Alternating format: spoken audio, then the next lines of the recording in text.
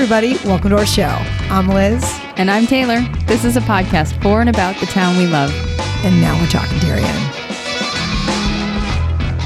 Hello and welcome. Today is September 27th, 2022. And tonight we are recording our third episode in a series on our teens' mental health. And tonight we have Susan Wiper and Greg Dahl of St. Luke's Episcopal Church and Norotan Presbyterian Church to talk about the role of faith in our children's mental health. Yeah, thanks, Taylor. I will say I'm a little anxious covering this episode tonight because I am not one who has practiced much organized religion in my life. But at the same time, I am very much looking forward to this episode because I think it brings solutions and some sort of hope in this sea of kind of anxiety and depression that we've kind of been swimming through in the last two episodes. So we're really looking forward to kind of hopefully giving some answers and some light at the end of the tunnel with this episode. Yeah, beautifully said. Let's get started. All right, enjoy.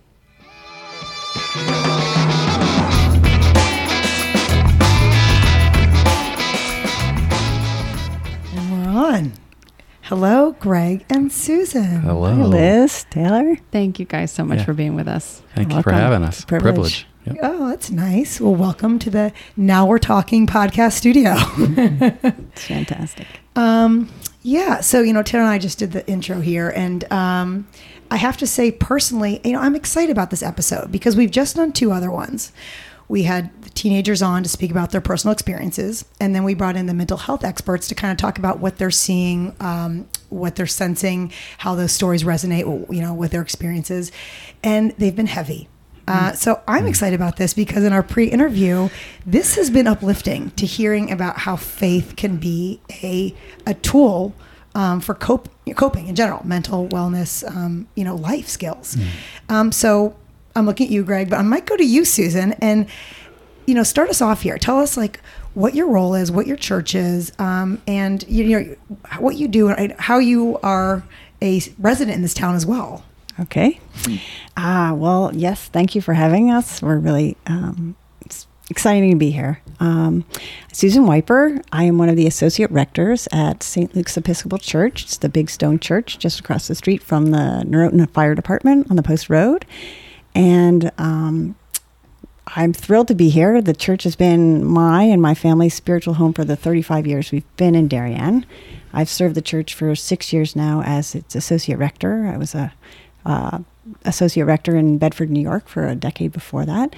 But it's the church that's raised us up, and we find joy and strength and solace and all good things there. And I'm thrilled to sort of share how faith really can be a huge part of someone's mental health. So I'm excited to be here. I love that. Yeah, I do too. I can't wait to hear more about it. Greg, how about you? Okay, so I'm Greg Dahl, and I've been in Darien since 2005. We came from the Midwest and from very, very rural Ohio to Darien, Connecticut. So it was quite a transition for us. But we've loved being here and really, really love this community. I have 3 children. All of them have come up through the Darien School District. So one's a senior in college, there's a junior, and one's a senior. And served for about a decade as an associate, then took a little hiatus to do some sports-based ministry. I'd been doing chaplaincy work with the New York Giants, and then I moved over to work with the New York City Football Club as a chaplain. I'm still doing that. I came back in 2018 as a senior pastor at Norotan. So I've been there for about 4.5 years and just love being there, love the community, really, really grateful to be part of it, and happy to be here tonight. So thanks for the invitation. Yeah, and Susan, you also have kids like Greg. You reminded me, yeah. Yes. We raised our 3 boys, now young men. Also came up through the Darien school system, except for our middle son, who spent 2 years at boarding school. But otherwise, Royal to MMS to the high school, having a fantastic time there. So yes, I feel like my first calling in Darien was definitely as a mom, and then to St. Luke's. So. Well, I think it provides interesting perspective. The fact that you guys are leaders in our community, right, in our faith, in our churches here, but that you also have the parental experience. Thank you. Where was I going with that? Yeah, right. Yeah, totally. I would love to. I mean, I don't know where to go down first, right? About your own experience with your own kids, but I know you've listened to the kids that we interviewed. Yes. And I'd love to hear, first blush, what were your thoughts? My first reaction was just admiration. I mean, really, I was so struck by their honesty and their bravery, the courage that it took to sort of put themselves out there. I thought they were all so articulate around their own sense of self and their understanding of the feelings and what was happening in their lives. So really, I have great hope for all three of them, because they really, they are filling their toolboxes with tools and finding the help that they need. And I really think that they've got incredibly bright futures. Definitely. Yeah, I was a little blown away by it, honestly. Yeah. I guess I didn't expect that level of honesty with their struggles, and really explicit at some level, but what that entailed, and to hear how they found help and support and love to help them get through this, I thought was really powerfully moving. But like Susan said, the courage to be transparent. I think not just transparent on this program, but from what I gather, it sounds like they've been transparent in sharing their story with friends and anyone who would listen to them, to give them hope and also a path themselves.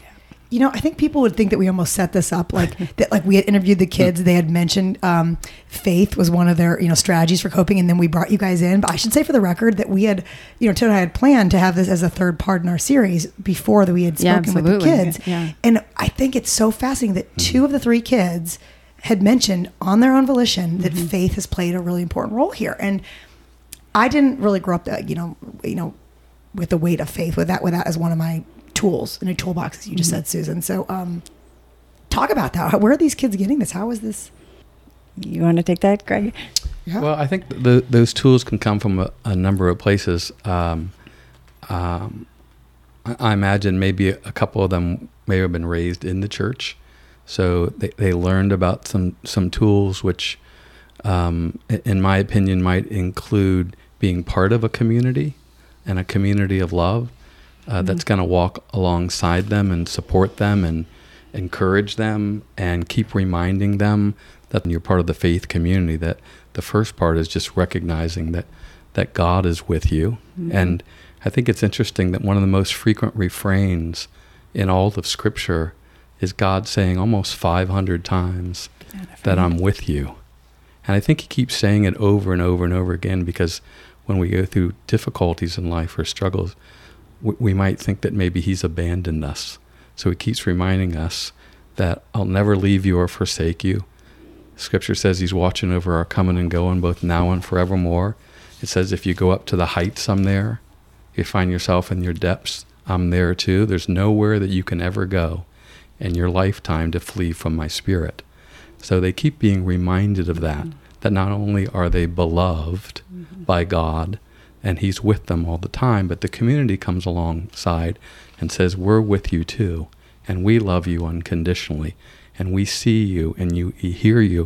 And I think that's part of what the community of faith's role is, to walk alongside us through the challenges of life. And so I'm imagining maybe a couple of them didn't have that. But if I could add one more thing, I think it was interesting that one of them at least talked about CrossLit, which was started out as a fellowship of Christian athletes, and then transitioned to reach out to a community which is largely unchurched. And what I mean by that is Darien on a given Sunday is only about 10 to 15% church in terms of people regularly attending church. And so to me that meant that, let's call it 85 to 90% of the kids walking down the hallway at Darien High School are unchurched or really haven't had much faith influence in their life. And so when the Fellowship of Christian Athletes started, it was amazing how it exploded and how the students respond. Almost overnight, it became the largest club at the high school. And I think Gary he was a big part of that. But I think it was also a response of these students looking for that sense of community, hearing a message about God's love for them, and they responded so well to it. Yeah, absolutely. I mean, our youngest son, Silas, for sure, was a huge fellowship at that point, then called Fellowship of Student Athletes, was a huge piece of his high school experience and his football experience. And it has struck me, in thinking about football in particular, that I've noticed that in the world of football, sort of faith looms larger, it seems to me, than in other sports. And I was sort of wondering why. That there's something about the very sport itself that mimics sort of what we understand the church to be, which is the body of Christ, where if one part of the body is hurting, the entire body hurts. And if one part is rejoicing, then the entire body rejoices. And in football, because every player has this very specific job, like a cog in a wheel, that it works in the same way. I mean, the football team acts in that sort of same way because they need every person to be well and to be good and to be whole for the play to work. Mm-hmm. So for me, it's almost kind of this life mimicking what we sort of talk about in the world of faith. I like, I thought you were going to say something different. And by the way, I think football players need to have religion because of the number of concussions those guys could get. You got to believe. You got to have the faith. Otherwise, you're in trouble. But I was thinking when you said, like, if one part of the body is broken or not working, the rest is. And you were talking about the football team as a whole. But I just thought you were talking about the individual. Like, if one part of you isn't working, if like your faith, or even if like, not even like, take it, Sure, right? Backing away from it mental. Is true, right? For sure. Right. You have your wrist isn't working, right? Then it like translates to your ankle, and then it's like, then it gets in your head, and you're like, oh my gosh. And then then your diet gets, that's what I thought you were starting to talk to. And that kind of like, Tara look at me like I'm crazy. You know what I'm saying? No. I'm actually having my own thoughts, because I had this other thread in my mind that it was about, like the nature of the sport being so masculine, so violent at times, and that might run counter to who these guys really are at home, and they may have to reconcile that a little bit, and like being able to connect with God in a peaceful place helps to balance them from that that lifestyle. I don't know if that has anything to do with it, but well, Greg, I find it interesting that you have taken on this chaplain role. Can we talk about that? Like Sure. The fact that like a Norotan Presbyterian, I don't know if St. Luke's is the same way, but Norotan Presbyterian seems to have a heavy role in our athletes' lives. From what we interviewed with Gary Morello, 9 months ago, he was on here. Yeah. And then you have this chaplain role. I mean, you worked with the New York Giants. That's so cool. That's so cool.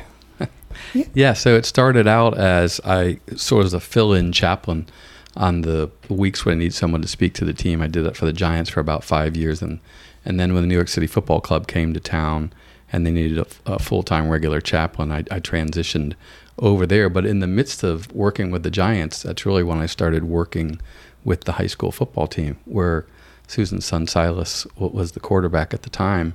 And Rob Trefone actually called me and said, I heard what you're doing with the Giants. Any chance you can do the same thing at the high school? And I said, well, I can't do exactly the same thing because there is a little separation between church and state going on here. But I can come here and be kind of a special advisor and an encourager for the athletes. And so I jumped into that role and just really loved it, because it was an opportunity, again, just to develop these relationships with the boys, and again, be there to encourage them and to support them. Yeah, what is chaplain for those who don't understand that term? Yeah, well, we didn't use the word chaplain at the high school, but the word chaplain, I think they use chaplain rather than pastor because it encompasses any faith.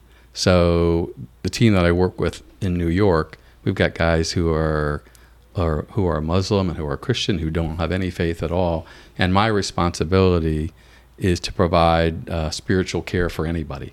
So that can be a player, it can be a coach, it can be an administrator, and that role just is really, again, to come alongside them, to listen to them, to support them, to encourage them. At times they want me to pray for them. I've officiated a couple weddings. So if one of the Muslim players is injured and ends up in the hospital, I go and see him and support him and pray for him in the same way I would someone who's a Christian. So that chaplain designation really means you're ministering to everybody regardless of their faith or no faith faith. background at all. Yeah. But the relationship between sports and religion, like that's not like a natural connection, I guess I would have made. But like the more I've spoken to the two of you guys, I feel like those roots run deep. The two of them are running in parallel in both your lives and then your work, Greg. Yeah, most teams, I mean, the Northeast may be a little bit different, but where I grew up in the Midwest. I know it's the same way in the South. We're accustomed to having a chaplain or a pastor on the sideline during the games. And the Fellowship of Christian Athletes groups are huge in those areas. When I went to University of Kentucky to play football, that's the first time I was introduced to the Fellowship of Christian Athletes. I showed up and like 300 students are there. So it was a big part of it. And it really is integrated into the life of the sports teams at the university. All right, so we're going to take a quick pause because I want to say thank you to tonight's sponsor, which is Halen Ainson, a shop that's been in town for 45 years. And actually, after 16 years, their general manager, Corey, has now purchased the store and is going to continue their legacy of high-quality service and beautiful merchandise that their customers have come to expect. And then a fun fact about Corey, she is on, didn't hear about this, at the sidewalk sale that we broadcast live from. Yeah, she's so great. And while Halen Ainson is best known for their carefully curated selection of evening gowns and cocktail dresses, they also carry a wide range of casual clothing for day, night, or workwear. Halen Ainson prides itself on offering a one-stop shopping experience so that all of their customers' special event needs are met in one place. Very well said, Taylor. I mean, literally one place, one-stop shop. You could be going to the red carpet to this if you go into this place. They have all sorts of tricks, from tapes and bras and shoes and purses and everything, jewelry. It really has, and it's curated. They have a shopper that helps you each time you go in. So if you stop by Halen Ainson, in the near future here, and you mentioned Now We're Talking Darien, you can get 20% off a single casual item. So It's a great deal. it is a good deal. So with that said, we're getting back here. We have Susan Wiper from St. Luke's Parish here with us tonight, along with Greg Dahl of Noroton Presbyterian Church. Sorry, I have a hard time saying that every time, guys. Let's go back to what we were saying. I do want to, bring this back to the kids, and I'm curious, when you talked about like CrossLit and the demand that there is for this service, are you seeing a generational surge in interest in a life in faith? Is it different, or is it just steady as she goes? Is of all ages? Do you find this generation to be more interested? Well, statistically, of course, the numbers of average Sunday attendance at churches is on the decline in our area and generally across mainline churches. I think Darien bucks that trend a little bit. And COVID was difficult. But I think we've now back to 2 full Sundays of September and had tons of kids, tons of families, tons of packed pews. Really, a lot of energy. I think coming out of COVID, there's a renewed sense of a chance to restart. Let's think this through again. Where are we going to put our priorities? And I'm hopeful that some of them will land back into this sort of giving over to a faith, to a mystery that gives you back your belovedness, as opposed to you give yourself over to social media and it gives you back competition or FOMO, or I feel like there really is this opportunity to come to faith and with new eyes for people who haven't been there before. I would imagine there's a demand kind of across the curve, as you'd say, of all ages, just because of what we've all been through with COVID and, so many tragedies. But we've talked before about the generational differences between our young people today and maybe their parents. The kids that were born, I've talked about this before, between 1997 and 2012, their Generation Z, they have seen a lot, right? They were born around September 11th. They've suffered the financial crisis. They watched their parents lose their jobs, lose their homes, whatever. They've now had COVID to deal with. I mean, there's just one thing after another. And I would not be surprised to hear that they're more interested in finding the why to live, because guidance. But the why, I think, comes from faith a lot of the time. Would you agree with that? Yeah, I agree. I think sort of the joke with us is that when things are going south in the culture, our business sort of goes north.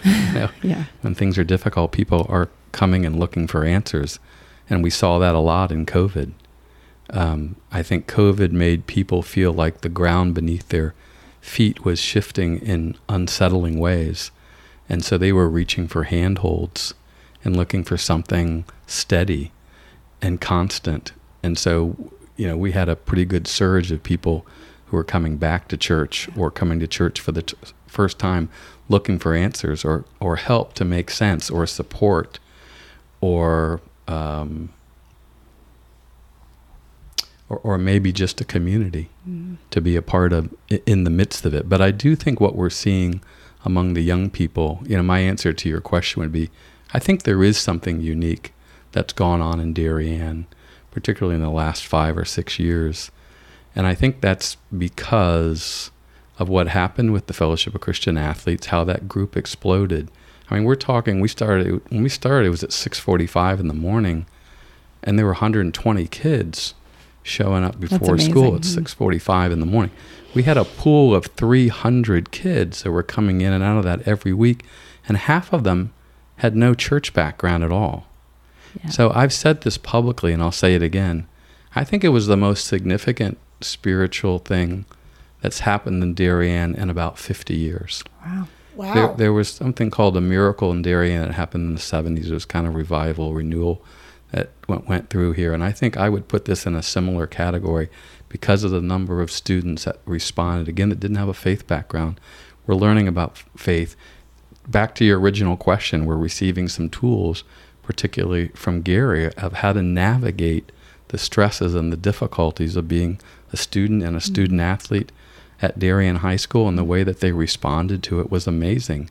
And COVID was hard because we couldn't meet, and then I'm just thrilled to say that it's coming back around, and the numbers are returning to where they were before. If you haven't been to it, you should go sometime on Monday morning. It's quite extraordinary to see these kids come out before school and hear this message, positive message of how to live a life of purpose and a life that's connected to God. To talk about like this, the rejuvenation of, the young kids, I would be remiss if I didn't go to the last 6 months and the tragedies that have come here and, and looking at, I'd like to think the positivity that's come out of that. And I want to ask you guys about kind of how your church has come together and what's happened in that. And in doing so, I asked, he couldn't be here, but Father Paul Murphy of, St. Thomas More. He wrote something because we had asked him, similar questions, and he himself brought up the idea of, this idea of kids coming back into the church and the rejuvenation of just, of the population. And he said something that I thought was interesting and about, if I can just read his words, do you guys mind? So Father Paul wrote, "There's a final point regarding the response to last year's tragedy that is a sign of hope to the town of Darien. In the immediate aftermath of every one of these tragedies, I received phone calls from parents asking to come with their teenagers and speak to me about the tragedy. Within the hour of those first calls were followed up by the same parents saying there were several teenagers and parents who would like to meet with me. In the end, in each of these instances, there had ended up being approximately 100 teenagers and their parents coming to the parish church to reflect on the tragedy in the light of faith, and though of different denominations and faiths, to pray together and to comfort one another. I know this was not unique to St. Thomas More Parish, but that there were similar responses in many of our local faith communities." I mean, this is kind of similar to what you guys were saying. "The faith response of so many of our teenagers and their parents is a sign to all of us. Our teens do still believe, do in some way practice their faith, and that our efforts to encourage them to practice their faith, no matter how feeble, frustrating, and fruitless it may seem sometimes, are in fact bearing good fruit. It is worth sometimes the Herculean effort of parents, clergy, and our communities to do our part by word and by example to pass our faith to our children." What do you guys think about that? I thought that was so beautifully said, the whole thing. But can I also just add on there, as I'm hearing you talk about the kids, like I know I was forced to go to church as a kid. and I rejected it as a result. Mm-hmm. And I wonder how many of our generation raising these kids now was in the same boat. Like, you know what, I'm not going to force this on you. And now the kids are seeking it because they haven't been forced. Maybe. Do you see that? Well, this is the debate though, because what Father Murphy's saying He's is saying that you should force because it. the Herculean effort to force your kids, they are now, when in tragedy, unfortunately tragedy, they are now coming out because they have that foundation. So sorry, I'm not going to sit here and debate. You guys talk. Sorry. I think we've also given them a series of different portals of entry into faith. And so I'll just give, my own son as an example. So my son, who's a senior now, each week we say, you can choose what you want to do. You can go to church on Sunday morning. You can go to youth group on Monday night, or you can go to Crossland on Monday morning. I don't care which one you go to. Just pick one. And it gives him an option to choose from. And he is, I think his faith has developed and thrived by being part of the youth group. That's typically what he picks on Monday night. And that's the place where he develops. And so maybe it's a little different model than maybe we were raised with you're going to go to church with us on Sunday every morning. I personally, I hope this is okay that I say this, but I think sometimes that's counterproductive. And I see kids to force the rejecting. Kids. Yeah, by the time they get in high school, particularly I think around 16, 17, and 18, if you're forcing them, I think it's counterproductive. And allowing them to choose the faith on their own, choose to come on their own, I think is a healthier way to do it. I don't know what you think about that, Susan. I would agree, Greg. I think that it is a delicate balance between forcing kids and how do I want to say it? If we take as a given that like there are a lot of stressors in this town and that kids' schedules are already chock-a-block full and can't possibly bear yet another thing, and then we're trying to sort of add church to that also, I can see how like that just isn't going to work. And my boys, when they came through after confirmation, which in our tradition happens around 8th grade, and it's where you at an age in our church we baptize infants, so before the age of reason, and at confirmation young people take on for themselves the promises that had been made for them at baptism. So that happens in 8th grade. And then it was sort of our understanding that after that, they would do something that would kind of live out those promises. And they could decide what that was. Quite similar to the choices that Greg is setting up. And they all chose to be acolytes, which is a sort of an assistant in the service. And basically, it just put them it put them on the chancel in the altar area. And there their minds just got to be quiet. And I remember I would come home from work in Bedford and ask Cy, Cy, what did David preach on today? And he'd say, Mom, I don't know. That's just my quiet space. But he so valued that quiet space. And I feel like sometimes we think we're giving them one thing and what they're receiving is actually another. And both are positive. That's cool. Yeah. I might add one thing, and that is we have 3 different services, yes. Very different. So we have a 9 o'clock, which we call our traditional service. We have a 10:30, which is what we call our less traditional service. And then we have a Wednesday evening service, which is very modern and very different. It's in the round. It's very interactive. It's very engaging. That was designed in part, too, to create a space for those who can't make it on Sunday morning, because at this point in our town, all the sports now have practices on Sunday morning, and that's changed since I arrived. But that ship sailed, and so at this point, we're trying to create spaces where people can still come in if they can't make it on Sunday morning. And it's a very popular service, and it's a good option for families who can't come on Sunday morning.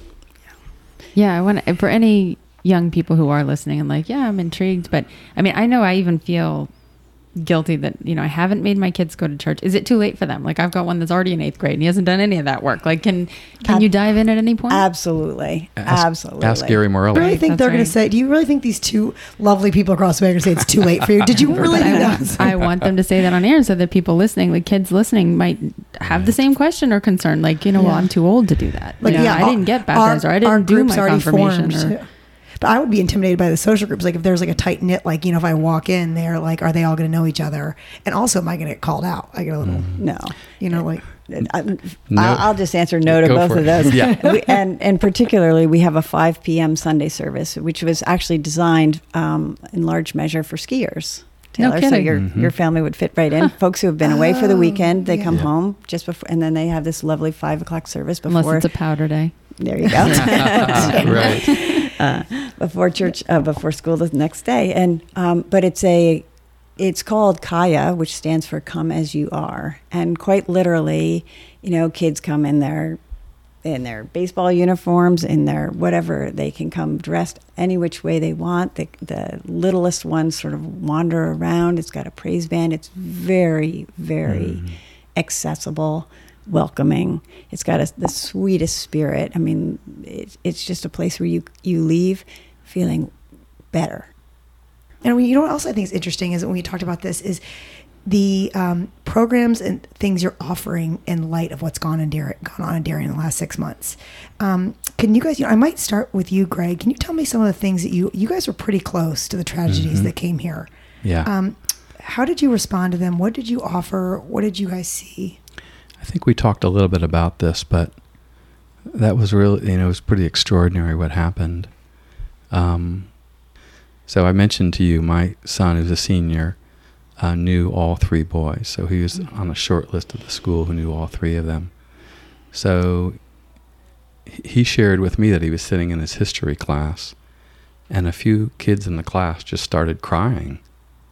And they were looking at their text, and then they just got up and walked out of the class. And then they started looking at their text, and before long, he said his teacher got up to find out, and there were kids in the hallway. And then he said the students just started walking out of the school, and they began walking to homes where they were gathering together. And so Gary and I got wind of this, and we ended up in a couple of these homes. And at some point we said, we need to create a gathering place for these kids. So, and what did they want? Did they want to talk about it? Did they just want to be together and quiet? They just wanted to be together. They wanted to be together and to cry together, to grieve together. And I think it was probably wanted someone to say a prayer. So we quickly said, let's just open the sanctuary at 3:00, and 500 kids showed up. Wow. In the sanctuary. And they sat there for 2 hours and cried together. It was powerful. And we had a piano player just play for 2 hours, and we said a few very short prayers, but it was important that they were together.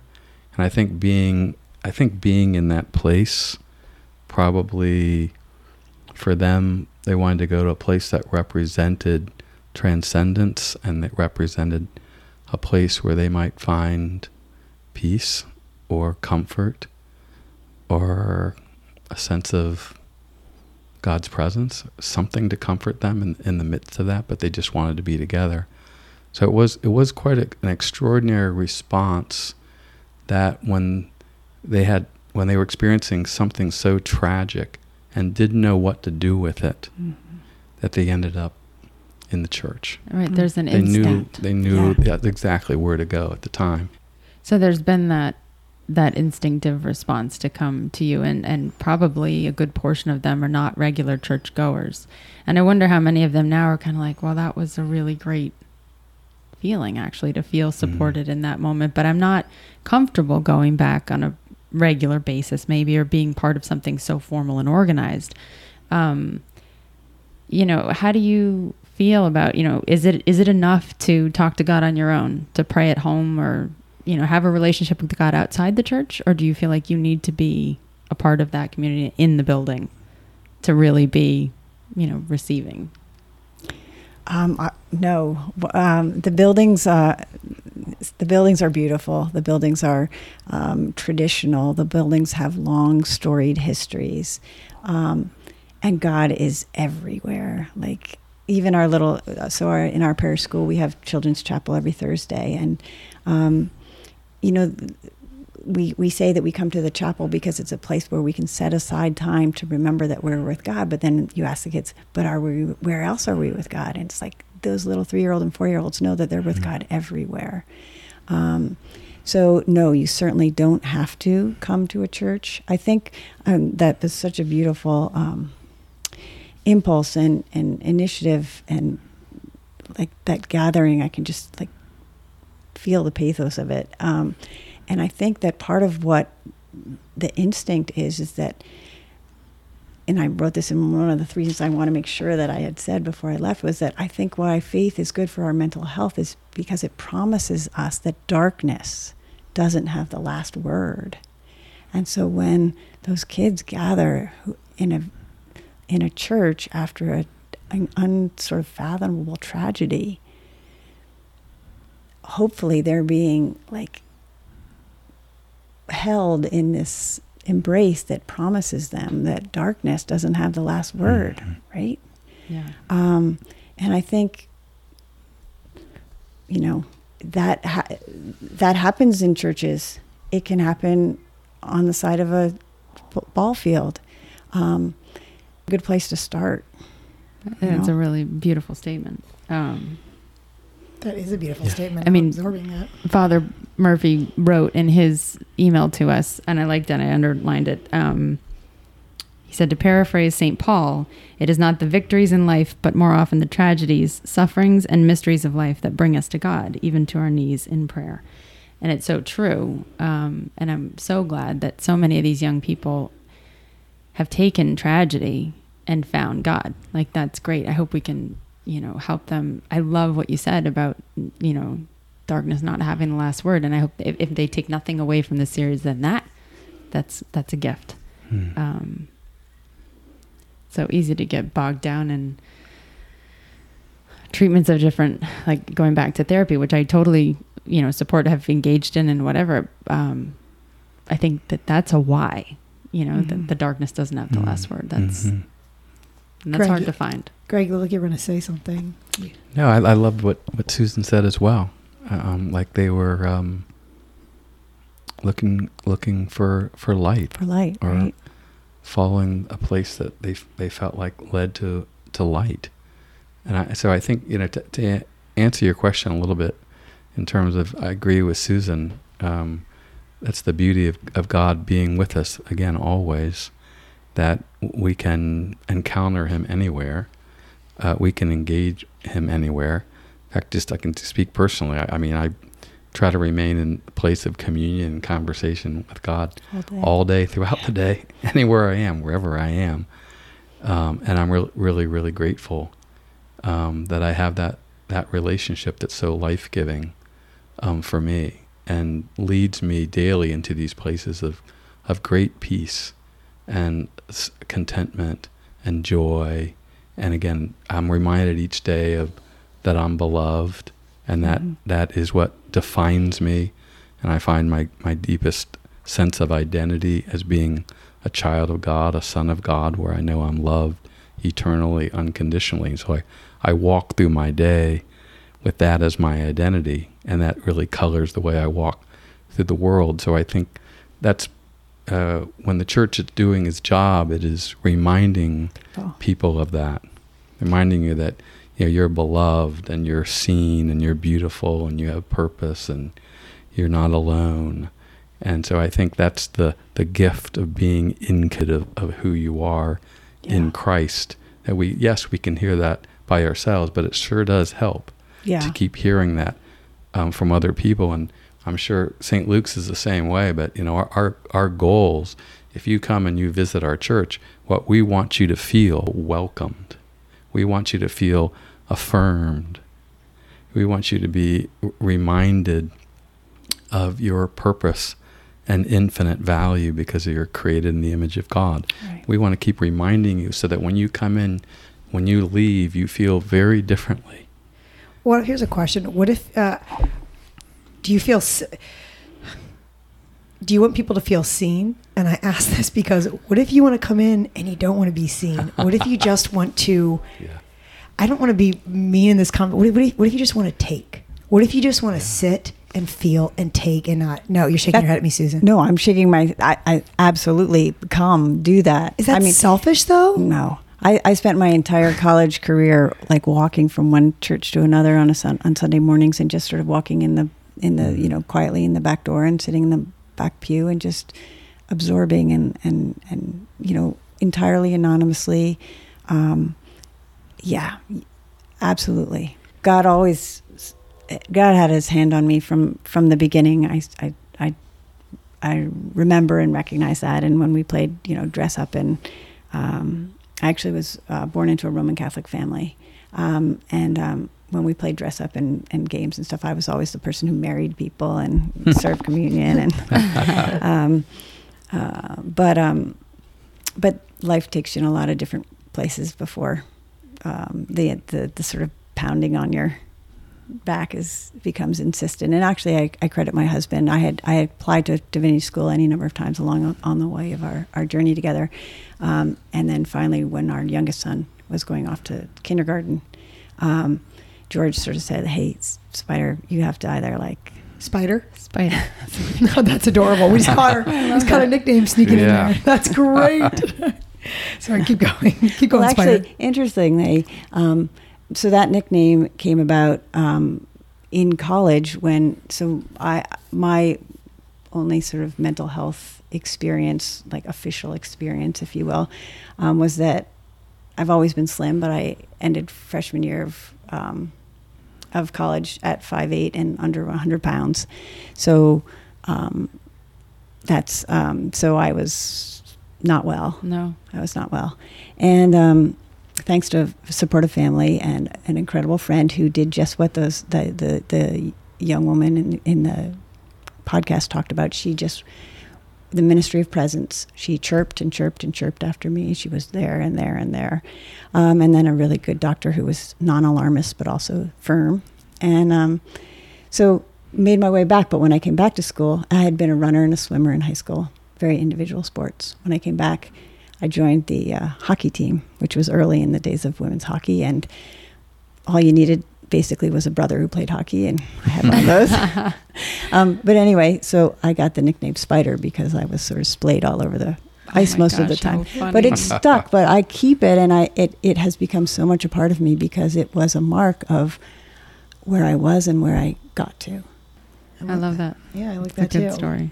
Can I go back to of dance around this? I wanted. Can I? I'm sorry, Greg. I just want to add one thing because I loved your question about, hey, can I just come in and sit, and is that okay? And yes. what's interesting about COVID is that we discovered that introverts love the live stream. Yeah. And as a result, some of them are still far more comfortable watching the service. I was going to ask, remotely. are you still doing it? Yes. Yeah. Okay. And then coming. And we still have those who do just like to sit there and don't feel as comfortable interacting, but really want to be there and part of the community and as part of the live worship service. So you can come in any way you like and participate to whatever extent you'd like as well. Yep.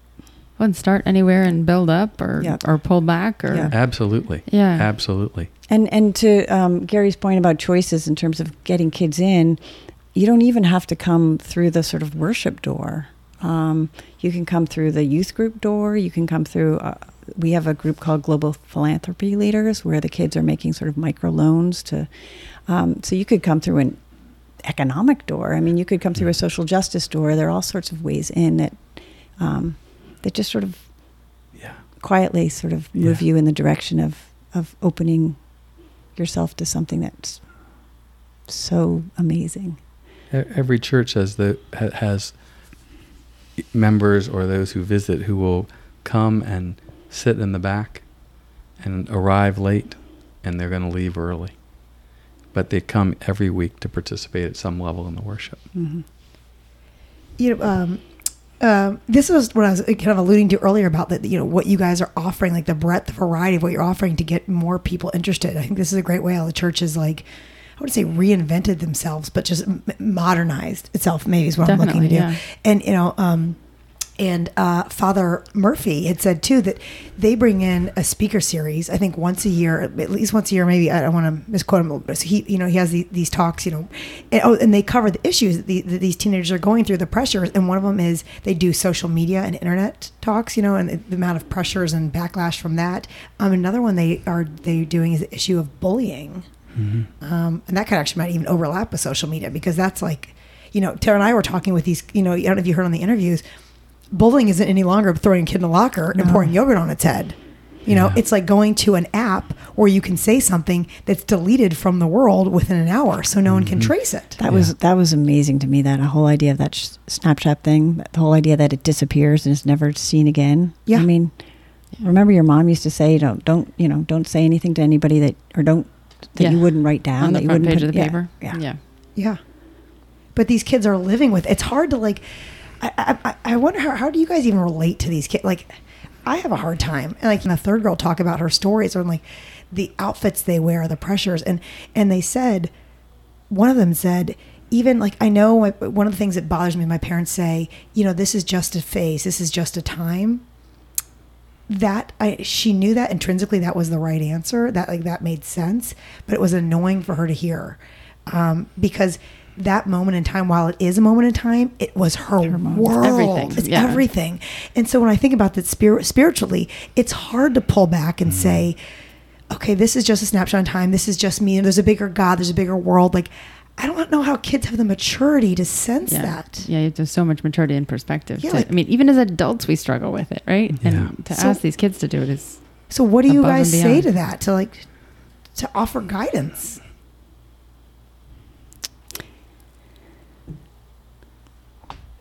I had a wonderful old mentor who used to use the term "act as if." So, for example, if you're really not feeling like you're not feeling faithful, or you're not feeling joyful, or you're not feeling, act as if, and that it will catch up to you. I think that does sort of work. I guess the other place my mind goes to is the sense of what a church is corporate, from like the word for body, like it's all of us. And so our prayers are corporate. So for example, on a day when I'm having trouble holding it all together, because I'm standing next to you saying the same words, you're holding that for me. And then when you're having a bad day, I'm holding it for you, so that there's this sort of support. Yeah. Yeah. I find it heartbreaking, honestly. I've sat in on more counseling sessions than I care to admit with a young person in crisis who's been wounded by something that happened on social media, or broken by it. Yeah. Like they come in and they're trying to figure out how do they transfer, or do they move because they can't go back into school after this happened. And it's just so painful. And I've always thought that the social media has kind of been like the Trojan horse that's brought so many things into our children's world. Yes. That are so dangerous for them. So it really is heartbreaking. But back to Susan's comment, I think of what we do offer them, again, and this is what the church is about. Young people can smell a phony 5 miles away. And Gary's very authentic and genuine in his love for them. So, he can come alongside those parents and encourage those kids too, and say to them, we're here for you, and we're going to walk with you through it. Yeah. But I always say I'm just sorry that we're even having this conversation, that you're having to live in this world with this kind of pressure, and the way in an instant you can feel like your life is destroyed. And how many of us as adults say, thank God they didn't have social media when I was a kid, right? Right. I wasn't mature enough to handle that. I would have put something on there that I would have regretted terribly. Would have said something about somebody, probably what I regretted terribly. The relationships that have been destroyed by it. So it's hard. It's a tricky negotiation with the phone and the social media and all that comes well, along with it. Yeah. They obviously need support, and I think they, can find some support in the church, and that's great, or in faith. And I want to be very clear that I don't have any intention of making this denominational. I think a child can go to a synagogue or to a temple and find it, any religious organization that, is teaching them to love themselves and that God loves you or the higher power loves you is a beautiful thing. Like, I don't want this to be, interpreted any other way. I think one of the most beautiful things I ever read, though, as a kid, and I mentioned earlier that I rejected the church because, I had been forced as a kid, and anyway, found my way back on a personal level. And one of the nicer things I think that helped bring me back was and I think it was after someone had died, and there was a picture of footprints on the beach. Footprints on the sand, and 2 sets of footprints, and then there was only one. And the person says, "God, why did you leave me when my time was so difficult?" And he said, "No, my child, that's when I carried you." I thought that was really beautiful. And and it's funny because, that kind of little things along the way have like marked my path of realizing now that the more I look for it, the more it's there, right? That God is with us. And I hope that kids can find that in this. I mean, I don't know any other answer for kids facing the pain that they are today. I think that's the only thing I can come up with, is knowing that you're loved and supported by a higher power, whatever you choose to believe that to be. Yeah, and you're loved and supported not because you're the captain of the football team or because you're beautiful or because you have a big house or any of those kind. I mean, this psalm that Greg started with, God knit them together in their mother's wombs. I mean, they are fearfully and wonderfully made. I mean, they have a purpose. Yeah. Each and every one of them. Yeah. By the way, we talked about Greg, your associate Gary, but Susan, it must be worth mentioning that you guys have we do have a new rector. Ryan. That I've heard quite a buzz about. Yes, he's fantastic. Yeah. Yeah, he's great. He and his husband Dan have been here since 2 years now. Yeah. And he's young. It's a little bit ironic. He looks very much like my eldest son. So it puts me in sort of an interesting place as an employee. But he's a fantastic priest and pastor and preacher, and he's a wonderful guy. Well, I think, all my friends who are, religious and attached to one of the organizations in town, they're all like, mine is the best. Yeah. I mean, it's great. It's awesome to hear that and feel that. And then to have you guys sitting here, everyone's like, right. It's like supportive. And it's like your dog washer, your acupuncturist. They're always the best, right? You got to go to your guy. Right. I wouldn't like it to that. Oh, sorry. But I think we are like all in it together, right? We're all looking for the same thing. The church, the synagogues, we're all looking for the same thing, right? Yeah. And we like to say there are approximately 20,000,